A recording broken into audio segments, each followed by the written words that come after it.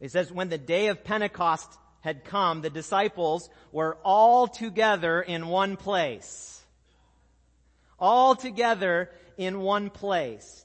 Do you think it's a coincidence that this is the day that we are allowed to meet together again in one place, along with thousands of other churches across the United States? Beloved, God is about to do something in the midst of His people. What times that we live in? What agonizing times that we live in. Viruses. Another man of color heartlessly murdered by a police officer on camera. What times we live in. Chaos, frenzy, confusion. And the world has one hope. Though this world that we live in, that we are all deeply now aware of its brokenness, maybe more than ever before, has one hope. And the hope is the gospel of Jesus Christ. That Jesus Christ came to save sinners and to give them an eternal inheritance. And that way that one hope gets delivered to the world, you could say that the one life preserver that's going to get thrown to the world and that God is throwing to the world is His church. And His church that carries the message and the power of the Spirit. The Spirit that came on Pentecost. The Spirit that will renew us this Pentecost, this year. That's the one hope of the world. And so I pray that we all take these words today from the Scriptures so seriously. And we ponder and we ask the Lord, what do these mean for us in our own day to this lost and dying world full of riots and chaos and sickness and brokenness and sin? I love the gospel passage. I love it. So let me say a little bit first about what Pentecost is. So 50 days ago was Easter. Isn't it crazy? We haven't been together in here. It's so weird to look out and see faces rather than just preaching to a camera. It's weird in a good way. But it's been 50 days since Easter. So we have Easter, 50 days, and then Pentecost. Why is that? Well, what does Easter come from? It comes from the Jewish feast of Passover, when Christ was when the lamb was sacrificed and God delivered His people out of Egypt. So you have Passover, and the Christian Passover is Easter. And then you have this 50 days. Why is that? Well, you see, the Jews have a feast called Shavuot. I had the privilege of celebrating some of the traditions this year on Friday this week with some friends, and it was awesome. But the reason Shavuot, it means the festival of weeks. It means weeks. And so it's an anticipation that leads up to the first, so there's an agricultural meaning and a spiritual meaning. And the agricultural meaning is that it's the first wheat harvest of the year. And so the Jews would come together on Shavuot, or Pentecost, the Feast of Weeks, and celebrate in Jerusalem the first wheat harvest. That was the agricultural meaning. So there's a harvest. Everybody say harvest. Or mumble harvest through your mask or whatever. And then there's a spiritual meaning, and that is that it was the commemoration of the 50 days after the giving of the law, the Torah, at Mount Sinai to the Israelites. Which was what? It was the beginning of the Israelites as God's covenant people. Okay, so there's a sort of twofold meaning. One has to do with a harvest, and one has to do with a covenant.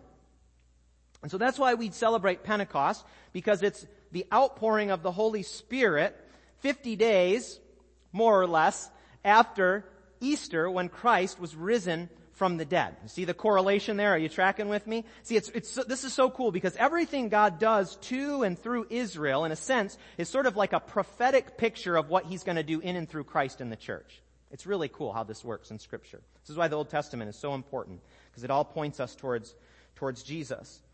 So two things really happen on Pentecost. And one is that there's the baptism in the Holy Spirit, right? Jesus was telling His disciples, John baptized with water, but He says in a few days you will be baptized in the Holy Spirit. You're going to get the rest of the package, friends, because you're going to need it. Remember, we talked last week, if you were watching online, about being clothed with power, right? If we try to do ministry without that, we are going to be naked and feel naked and not have what we need to carry the message of the gospel to the world. So the first thing that happens on Pentecost is that the disciples are filled with the fullness of God to reap a harvest of souls. There's a harvest. And the second thing is that the Holy Spirit writes, as the prophets, many of the prophets foretold, that one day the Spirit would come upon God's people and fill the people themselves and write God's laws on their hearts, so that they could be obedient from the heart, not just following the checklist of laws. And so that is the new covenant in Christ's blood. So you see the correlation. You have a harvest of wheat, in the commemoration of the covenant at Mount Sinai, now you have the outpouring of the Holy Spirit so that there will be a gleaning of the harvest of souls, and you have the new covenant written in Christ's blood, which is written on our heart, that we would be God's holy people, set apart, who love Him and obey Him and carry His good news to the world. Everybody tracking? All right. Good. You have to nod your head because I can't see your facial expressions. See, there's something so important to think about Pentecost, because some people think about, we spend a lot of time talking about the cross and the death of Christ, the suffering and the resurrection, and even the ascension. But you see, if we leave it there and then we think, well, the Pentecost thing, that's like the book of Acts, something else that happened. No, you see, this is all part of the gospel and God's perfect plan. Pentecost, the outpouring of the Holy Spirit, is the consummation of Christ's work on the cross. Okay? It's not disrespectful or sacrilegious to say that the whole package wasn't even completed at the death of Christ, nor even at the resurrection, nor even at the ascension. It's completed when the Holy Spirit gets poured out on the church.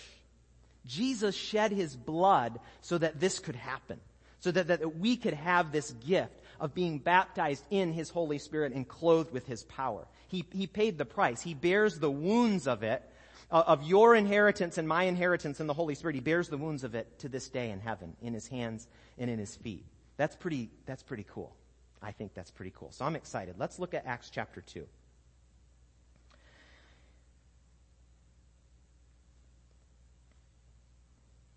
I said Pentecost is about two things, and I kind of want to reword that a little bit. One is that it's about the baptism in the Holy Spirit. It's about that we actually need to receive something from God, to have the boldness to share the message of Christ with the world that is lost in sin and broken by death and sickness. The second thing is that Pentecost is about becoming a public witness for Christ. So everybody say public witness. I'll try to not make you say too many things today. I just think it helps us stay on track when we do that. So Pentecost is about being clothed with God's power, and it's about becoming a public witness for the sake of the gospel. You see, you cannot have one without the other.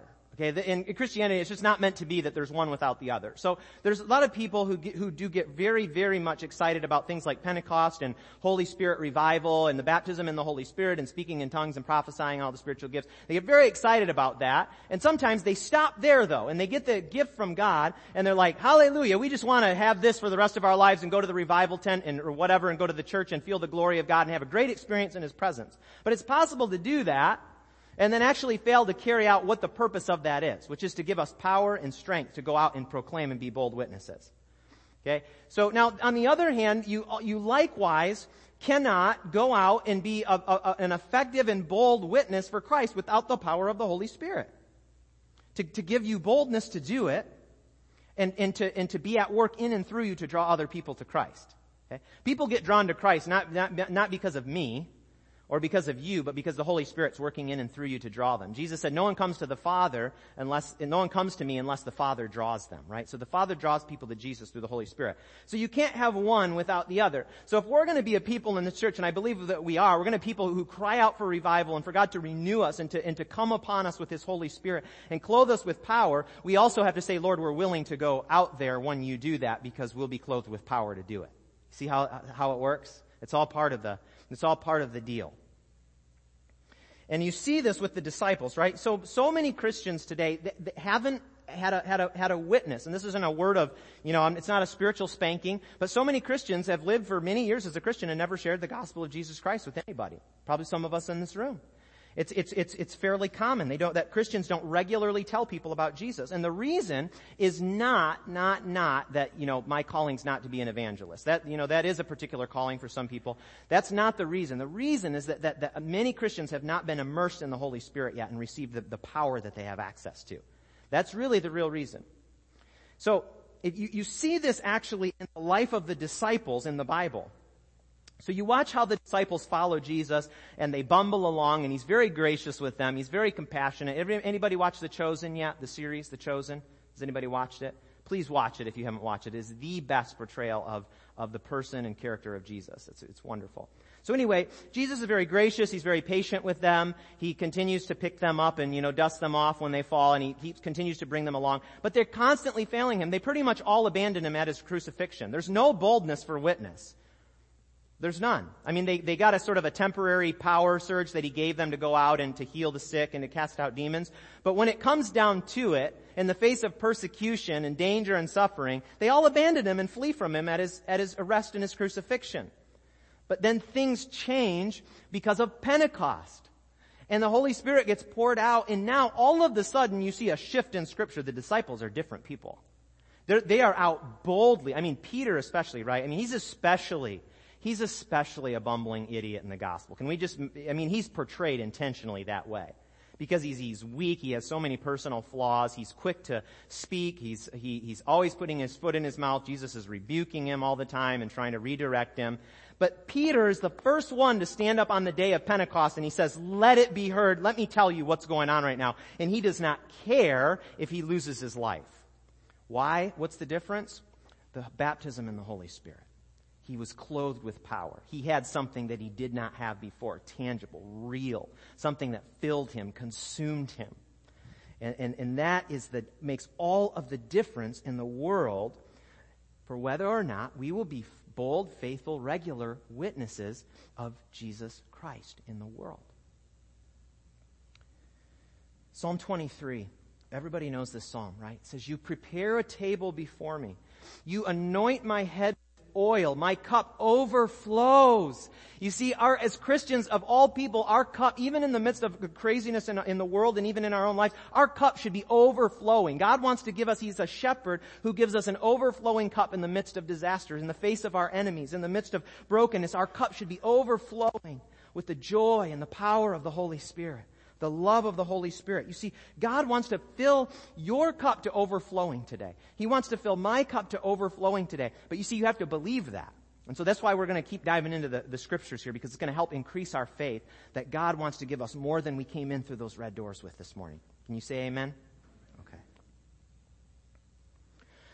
You see, some of you might have thought I would never be able to be the person who tells another person about Jesus, but I believe that some of you are going to be filled with the Holy Spirit, and you're actually going to do more than tell other people about Jesus. You're going to demonstrate His power to them. Because we just read from 1 Corinthians chapter 12. Is the Bible true? Is it true? So 1 Corinthians 12 told us that everyone has a unique spiritual gift from God. Okay? And there was a list of them there. There was 9 of them there. There's probably more than that. It wasn't an exhaustive list. But things like miracles, the gift of faith, the gift of healing, the gift of tongues, the gift of interpretation, discernment of spirits, the gift of, what other ones are in there? Help me out here. A bunch of them, right?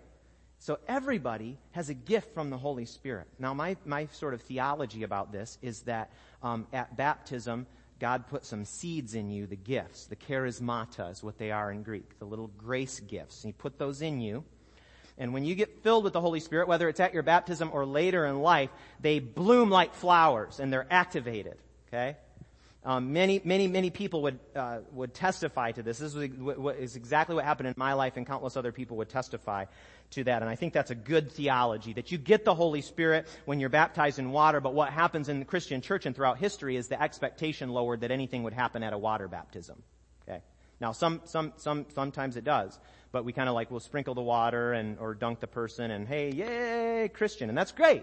That's great, but we don't have an expectation, and I think I read from Tertullian's 2nd century writings last week in the sermon where he said now what happened in the 2nd century and in the first few generations of the church was they said after you come up from the baptismal waters, get ready for the grace of God that's waiting to be poured out on you. And he said, now go join your brothers and sisters in the church and lift up your hands to heaven and say, Lord, pour out your charisms on me, your gifts. Okay, and then the prophecy would manifest and things like that. They would begin to have the gifts and be filled with the Spirit. Brother Yun was he's a Chinese evangelist. He's older now, but he's getting older now. But you may have heard of his book, The Heavenly Man, which is about his life. And Brother Yun, there's a famous story, and I believe it is that he wanted a Bible so bad. He was in China in the underground church, and he wanted a Bible so bad, and it's very hard to get access in some places in China to a Bible. You know, it's a communist country. It's anti-God. It's anti-church. The church is persecuted there. And so he fasted for 100 days, and all he ate was a small bowl of rice every night. And he fasted for 100 days crying out to God for a Bible. That's how hungry he was for His Word. Average Christian owns 4 Bibles in the U.S. How many of them get read is another story. But he was so hungry, so he fasted. One day, a knock at his door, a man showed up. He said, I feel like I'm supposed to give this to you, and gives him a Bible. Okay, after 100 days of fasting. Now, he tells the story about the Holy Spirit. He says, I'm reading in the book of Acts, and I read this passage where it says, Jesus says to his disciples, you will receive power when the Holy Spirit comes upon you. And he said, I didn't really know anything about the Holy Spirit. And here's what he says in his book. He says, I wasn't sure who the Holy Spirit was. I ran and asked my mother. His mother was a believer. She couldn't explain. She simply said, why don't you pray and ask God for the Holy Spirit, just like you prayed for your Bible? I prayed to the Lord. I need the power of the Holy Spirit. I am willing to be your witness, he said. That's important. He said, after the prayer, God's spirit of joy fell upon me. A deep revelation of God's love and presence flooded my being. I'd never enjoyed singing before, but many new songs of worship flowed from my lips. They were words I had never learned before. Later, I wrote them down. These songs are still sung in the Chinese house churches to this day. Isn't that cool? You ever seen a home video of a Chinese house church underground that will be in danger if they get caught? You've ever seen the people worshiping? It's incredible. Their hearts are ripped open and they're just crying and weeping and crying out to the Lord, and they're seeing miracles. And I mean, it's incredible because they don't take it for granted that they can meet together. It's dangerous. And of course, Brother Yun has gone on to lead countless numbers of thousands of people to Jesus Christ, and seen miracle after miracle and healing after healing, and seen the power of God. And he's come to the States, and he's a really super sweet guy. He has to have a translator because he doesn't speak English. But he says, America, you guys in the American church, you got no expectation for miracles. And he's like, we see it every single day in China because there's such a hunger and expectation for it. He's awesome. The Heavenly Man is a great book. You should read it. A little biography or autobiography of his life. So Acts chapter 2, a kind of little bit of rabbit trail, but I think we're set up to dive into, say a few things about this passage. If you want to follow along, if you have a Bible, Acts chapter 2, or if you have the bulletin right in front of you. So here's what happens. We read last week, Jesus says, go and wait. And they were praying with eager expectation. Remember the Greek word, if you were listening last week, proskartereo, with great fervency and unfainting, they kept in prayer, the 120 disciples in the upper room. And now here's what happens as they're waiting. Jesus is always true to his promises. Amen? He will never lie. When the day of Pentecost had come, they were all together in one place, and suddenly from heaven, right, the heavenly God's realm, there came a sound like a rush of a violent wind, and it filled the entire house where they were sitting. Somebody once said, we invite the Lord. It's kind of like when we invite the Holy Spirit into our midst. We say, here, kitty, kitty, kitty. And he's like, roar! He shows up like a lion, right? It's like a violent wind that comes into their midst. And it says, divided tongues as of fire, right? It was an appearance. It was a sort of a vision, right? That rested on their heads and enabled them. They were all filled with the Holy Spirit, it says. Okay, at this moment, it's very clear what's happening. God is in the room. They're filled with the Holy Spirit, and they begin to speak in other languages as the Spirit gave them ability. Okay? So in this case, there's a couple different forms or manifestations of what speaking in tongues is in the Bible, but this one is they're speaking in languages of which they don't know by nature. They're supernaturally empowered to speak in these languages. Why is that? Well, Gordon did a great job at reading off all of the names there. Did you feel bad for him when he was reading? Parthians, Elamites, Phrygians, Pamphylians. You were thinking, I'm glad I'm not reading today.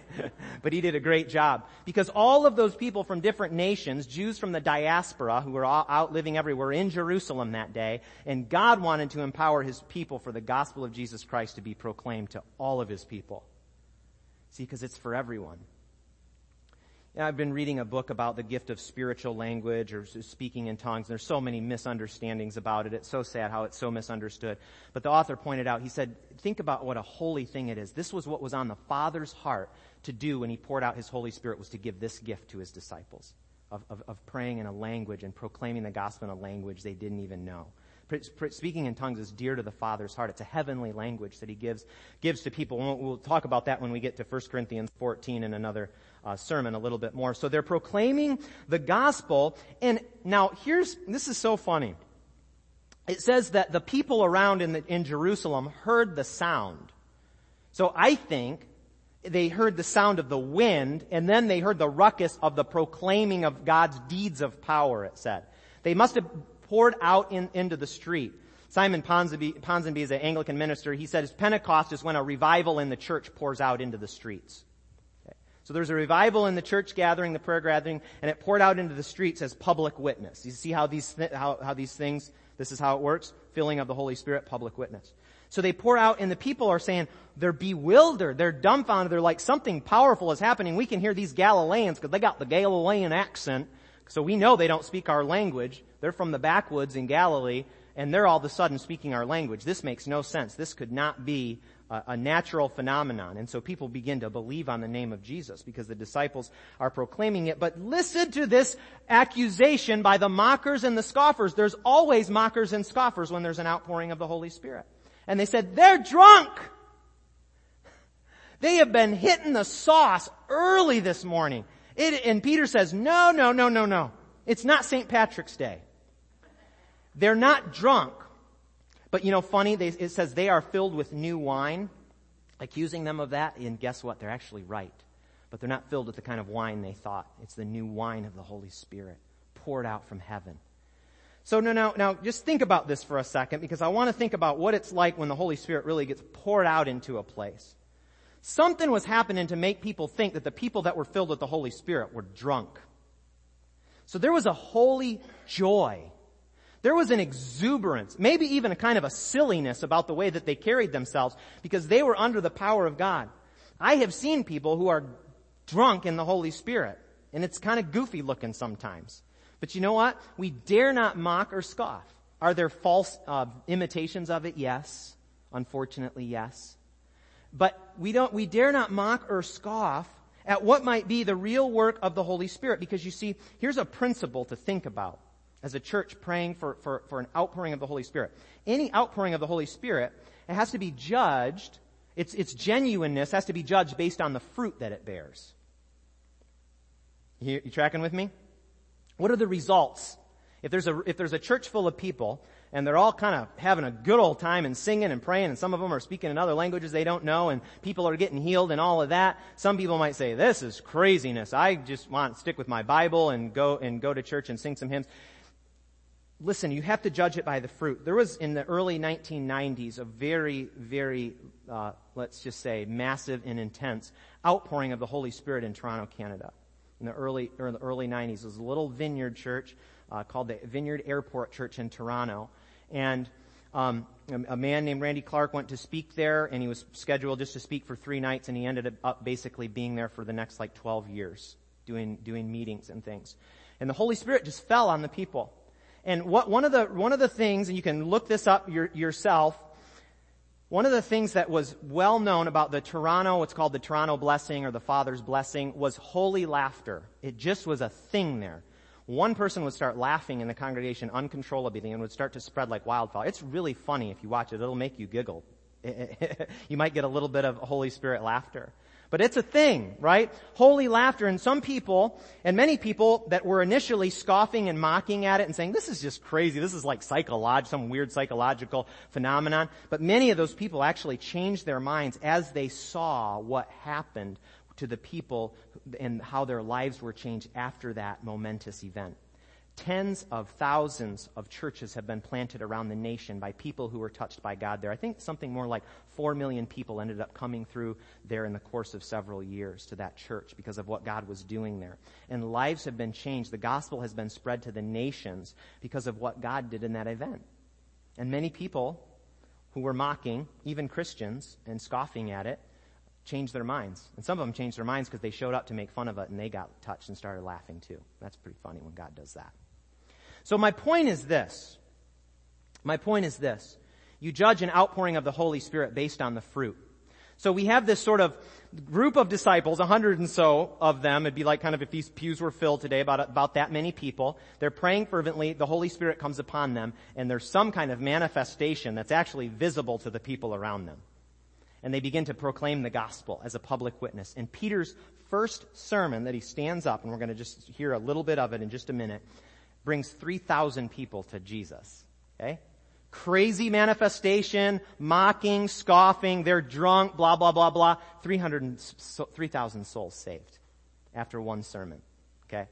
So that's just a little bit of a rabbit trail, but we always want to be cautious about if God's doing something and we think, oh, I don't know what that person over there is doing. They're slouching out of their chair. The glory of God might be falling on them. So celebrate God and say, more, Lord. Right? So Peter gives this sermon. And I want to say a few things about his quote from Joel chapter 2. You can see in your bulletin, I believe it's kind of marked out separately in the Acts reading. This is Peter. He's quoting, this is his response to the people who said, these guys are drunk. Let me just make a quick announcement in the middle of the sermon. If anybody starts feeling extremely uncomfortable or like having trouble breathing, please, we're not going to pounce on you if you need to take a little breather, okay? Just as a pastoral no. So we don't want anybody passing out unless it's the Holy Spirit on them. So Peter, he brings up a passage from the Old Testament. He says they're not drunk. Actually, what's happening right now is something being fulfilled. A prophecy's being fulfilled. So Joel, the book of Joel, Bible scholars think it was probably written somewhere around the 6th century after the exile of Israel, BC. Okay, so 500 to 600 years before what we are reading about here on Pentecost today, about 500 or 600 years. And Peter says, this is what the prophet Joel foretold. It's happening. So what is that? This is what Joel said. In the last days, it will be, God declares, that I will pour out my Spirit on all flesh. So what does it mean in the last days? Well, if this was happening in, 1 AD, or 30, or whatever it was, 33 AD, and Peter's saying in the last days, how is it, so that was the last days, but now we're like 2,000 years later, so what does that mean? It means we're still in the last days. So here's what I will say about the last days. In the Bible, and in references like this, the last days basically means the time from when Jesus was crucified and raised from the dead and ascended into heaven and poured out his Spirit until the time when he comes back, which he hasn't yet. Okay? So that's the last days in the Bible. Okay? That's a little branch of theology called eschatology, studying the last days or the last things. We're in it. So we could call what we're in right now the age of the church or the age of the Holy Spirit. And we're going to see interesting things in our lifetime. We really are. We already are, right? We already are starting to see some really interesting things. And I think it's going to get worse in some ways and it's going to get better in some other ways. Because the Bible says as the darkness begins to increase in the last days, so will the light and the power of the Spirit spreading the gospel throughout the nations. Amen? All right. So he says, this is what Joel said, I'll pour out my Spirit upon all flesh. The Holy Spirit disempowers racism. All flesh. Okay, the picture in heaven in Revelation is a people of every tribe, tongue, and nation praising the Lamb of God. The Spirit disempowers racism. Your sons and your daughters shall prophesy. The Spirit disempowers sexism. Your sons and your daughters. The Holy Spirit wants to be poured out on men and women alike and is poured out on men and women alike equally. You don't get more Holy Spirit because you're a man. You don't get more Holy Spirit because you're a woman. The Spirit disempowers sexism. Now listen to this. Joel said, your young men shall see visions. Your old men shall dream dreams. The Holy Spirit poured out disempowers ageism. Okay? There will never be a church where we say, let's get all the young people and take over and get the old people out of here. That is nonsense. In churches that do that and try to drive people away because they want a younger demographic, the gospel is for all people of all ages, and so is the Holy Spirit. And the Holy Spirit wants to work through you whether you're 90 or 9. Amen? So we'll be a church that by the grace of God will be demographically diverse. Age, sex, and race. Now, he goes on and he says, I will show portents in the heaven above. This is God speaking through Joel, speaking through Peter. Okay, right? He says, I will show portents in the heaven above and signs on the earth below, blood and fire and smoky mist. The sun shall be turned to darkness and the moon to blood before the coming of the Lord's great and glorious day. Okay, now I used to think that was all metaphorical and symbolic. And there are some ways in which it is. But this stuff has actually been happening because I've looked into it. Let me share something really interesting with you. You may have seen this if you read any kind of independent news. This probably wasn't on like ABC or Fox or CNN or anything like that. So May 21st, just last Thursday last week, China's top political leaders convened for the Chinese People's Political Consultative Conference. It's the leaders of the Communist Party, over 2,000 gathered to set new policies and agendas for communist China. Only God knows what kind of godless, anti-Christ, anti-God, church persecuting policies and agendas are being developed right now in China to make it worse for the Christians. If you don't believe me, read news about what's happening in China to the church. So this group of people are gathering, and this is not to demonize anybody, but it's to say, listen to what's happening in the world. So they gathered, and this is from a news article. When the CPPCC meeting began at 3 p.m. on Thursday afternoon, the Beijing sky was suddenly enveloped by darkness, turning completely black by around 3:45 p.m. as fierce lightning and thunder struck, followed by torrential rain. Coincidence? Maybe there's a chance. But there are many, many videos of this online. You can look them up. Go on YouTube and look up Beijing sky turns black. And the people are like freaking out. They're like, there's old people, elderly people who said, we've lived in Beijing all our lives and nothing like this has ever happened. I mean, it is black in the middle of the day. And there is fierce wind and rain and lightning. I mean, so you could write that off. But I'm just like, I saw that, and then it's like the timing of all of this, and then the Joel 2 thing in Acts, and it's like things are happening in the spiritual realm, in the heavenlies, right?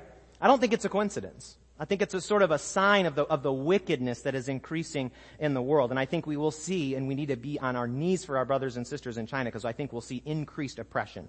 It's already bad, and it will get worse. So I don't think they're coincidences. They're signs that we're moving into darker times, which means that actually the church is going to begin to grow in power. And it's being clothed with the power of the Spirit. And if there's ever a time, at least in my lifetime, in your lifetime, when it is all the more important to take this so reverently and seriously, it is now to seek the Lord, to seek the Lord's face. Our Father, our loving Father who wants to give us more of His power to bring a rescue operation into the world where darkness is increasing. So then of course, there's things, and I do want to acknowledge the killing of George Floyd. It was a tragedy. It was murder. I will say it from the pulpit. I don't want to get into politics and whether or not it was race related. I'm not going to make any speculations about that, but it's just a sign of the wickedness. Jesus says in the last days, before the Son of Man returns, the love of many will grow cold because of lawlessness, right? Meaning many will fall away from Him. Many of His followers or supposed followers will fall away from Him because of lawlessness, and they'll be swayed by the world. So another reason to hold tight to the one who's the anchor for our soul, who loves us with his shed blood and wants to keep us close and fill us with His Spirit. So here's the good and glorious news, and it's the last line of the passage. We're getting towards the end of the sermon. Don't worry. I know the masks are getting uncomfortable and warm, but it's important that we follow this through. Peter says, then everyone who calls on the name of the Lord shall be saved.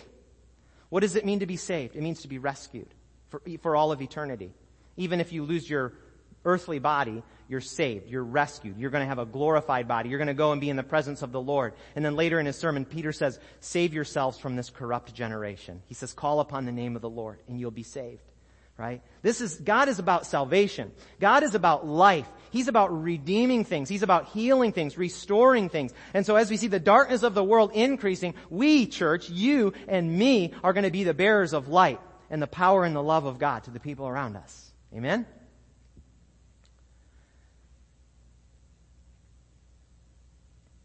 But to be effective, we need to be clothed with power. There's just no getting around it. Oh, let's hunger for that. Let's hunger for that.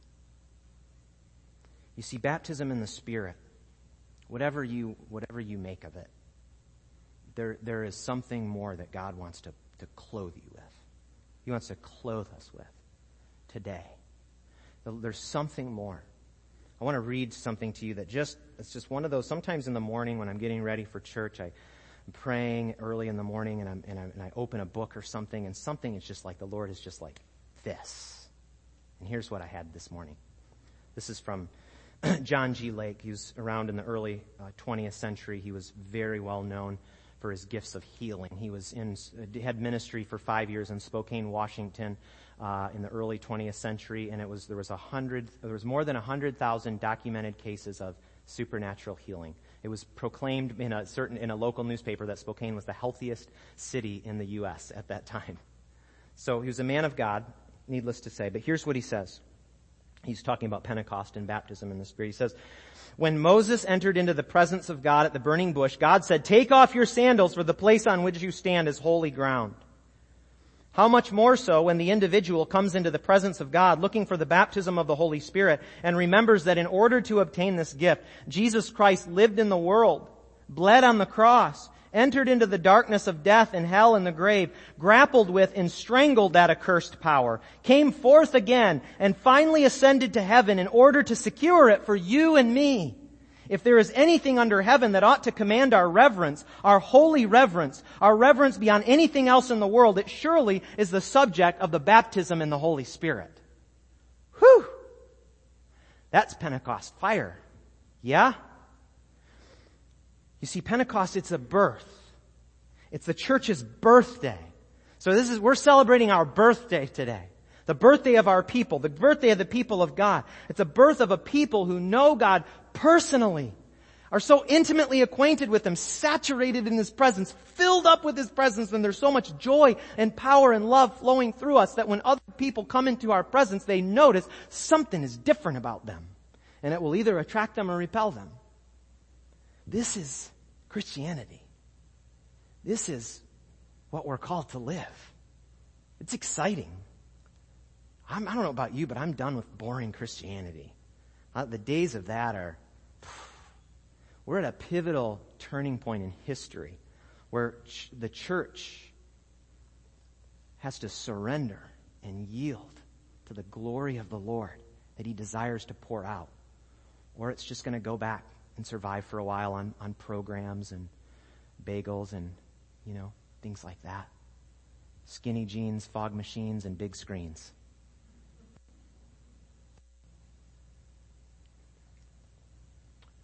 You see,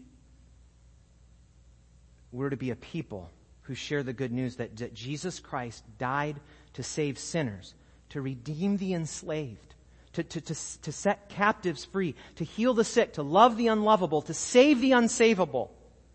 And Christians who do that, they recognize that pandemics break out because the world is broken by sin. They recognize that George Floyds are murdered because there are people who are untouched with the power of the gospel. They say to themselves, I can no longer look on passively and hope that some other Christian will share the good news with the person across from me. I have to get the power to do it myself. I have to get the power to do it myself.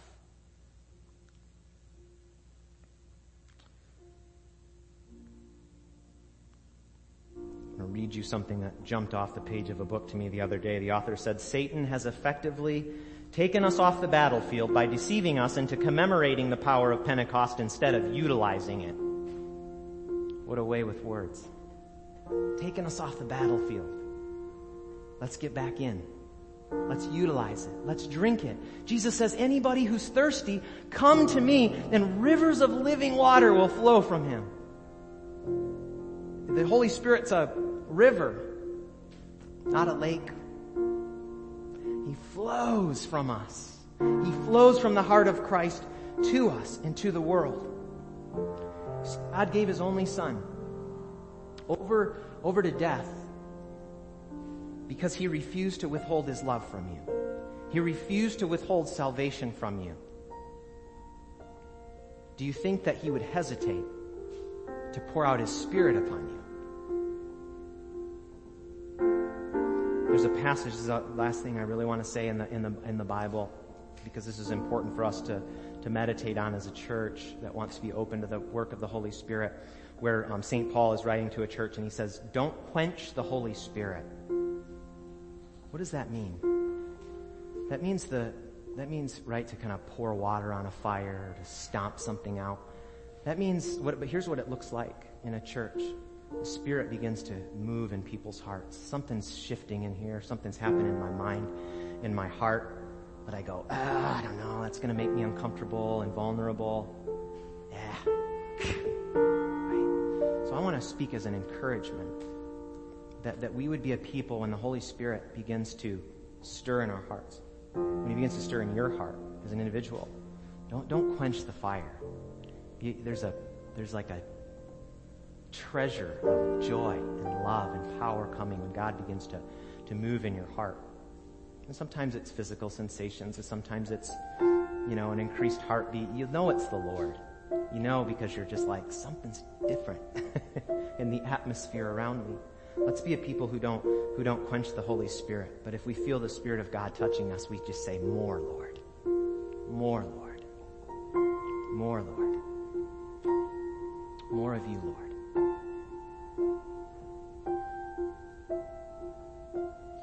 Lord, we want to be open. We want to be like your disciples who are just obedient. They just knew you were a man of your word, Jesus. They knew because they saw you on the cross, and they knew you were a man of your word. And then you told them, go and wait, and I'm going to pour out the gift upon you. So Lord, we take you at your word. We take you at your word in this place today, and we just want to turn our hearts to you and worship now. And just ask, Lord, we just give you this time, Lord. If you want to mess up our bulletin and our schedule, Lord, it's you, God. This is your church. This is not my church. Lord, it's yours. So we just turn our hearts to you and worship now, Lord. And we just say, come, Holy Spirit. We wait upon you. We worship you, King Jesus. You're King of kings and Lord of lords, King of heaven and earth. And Lord, we want to be bearers of your light in the world. We thank you, Lord. Thank you for your word. We turn our hearts to you and worship you.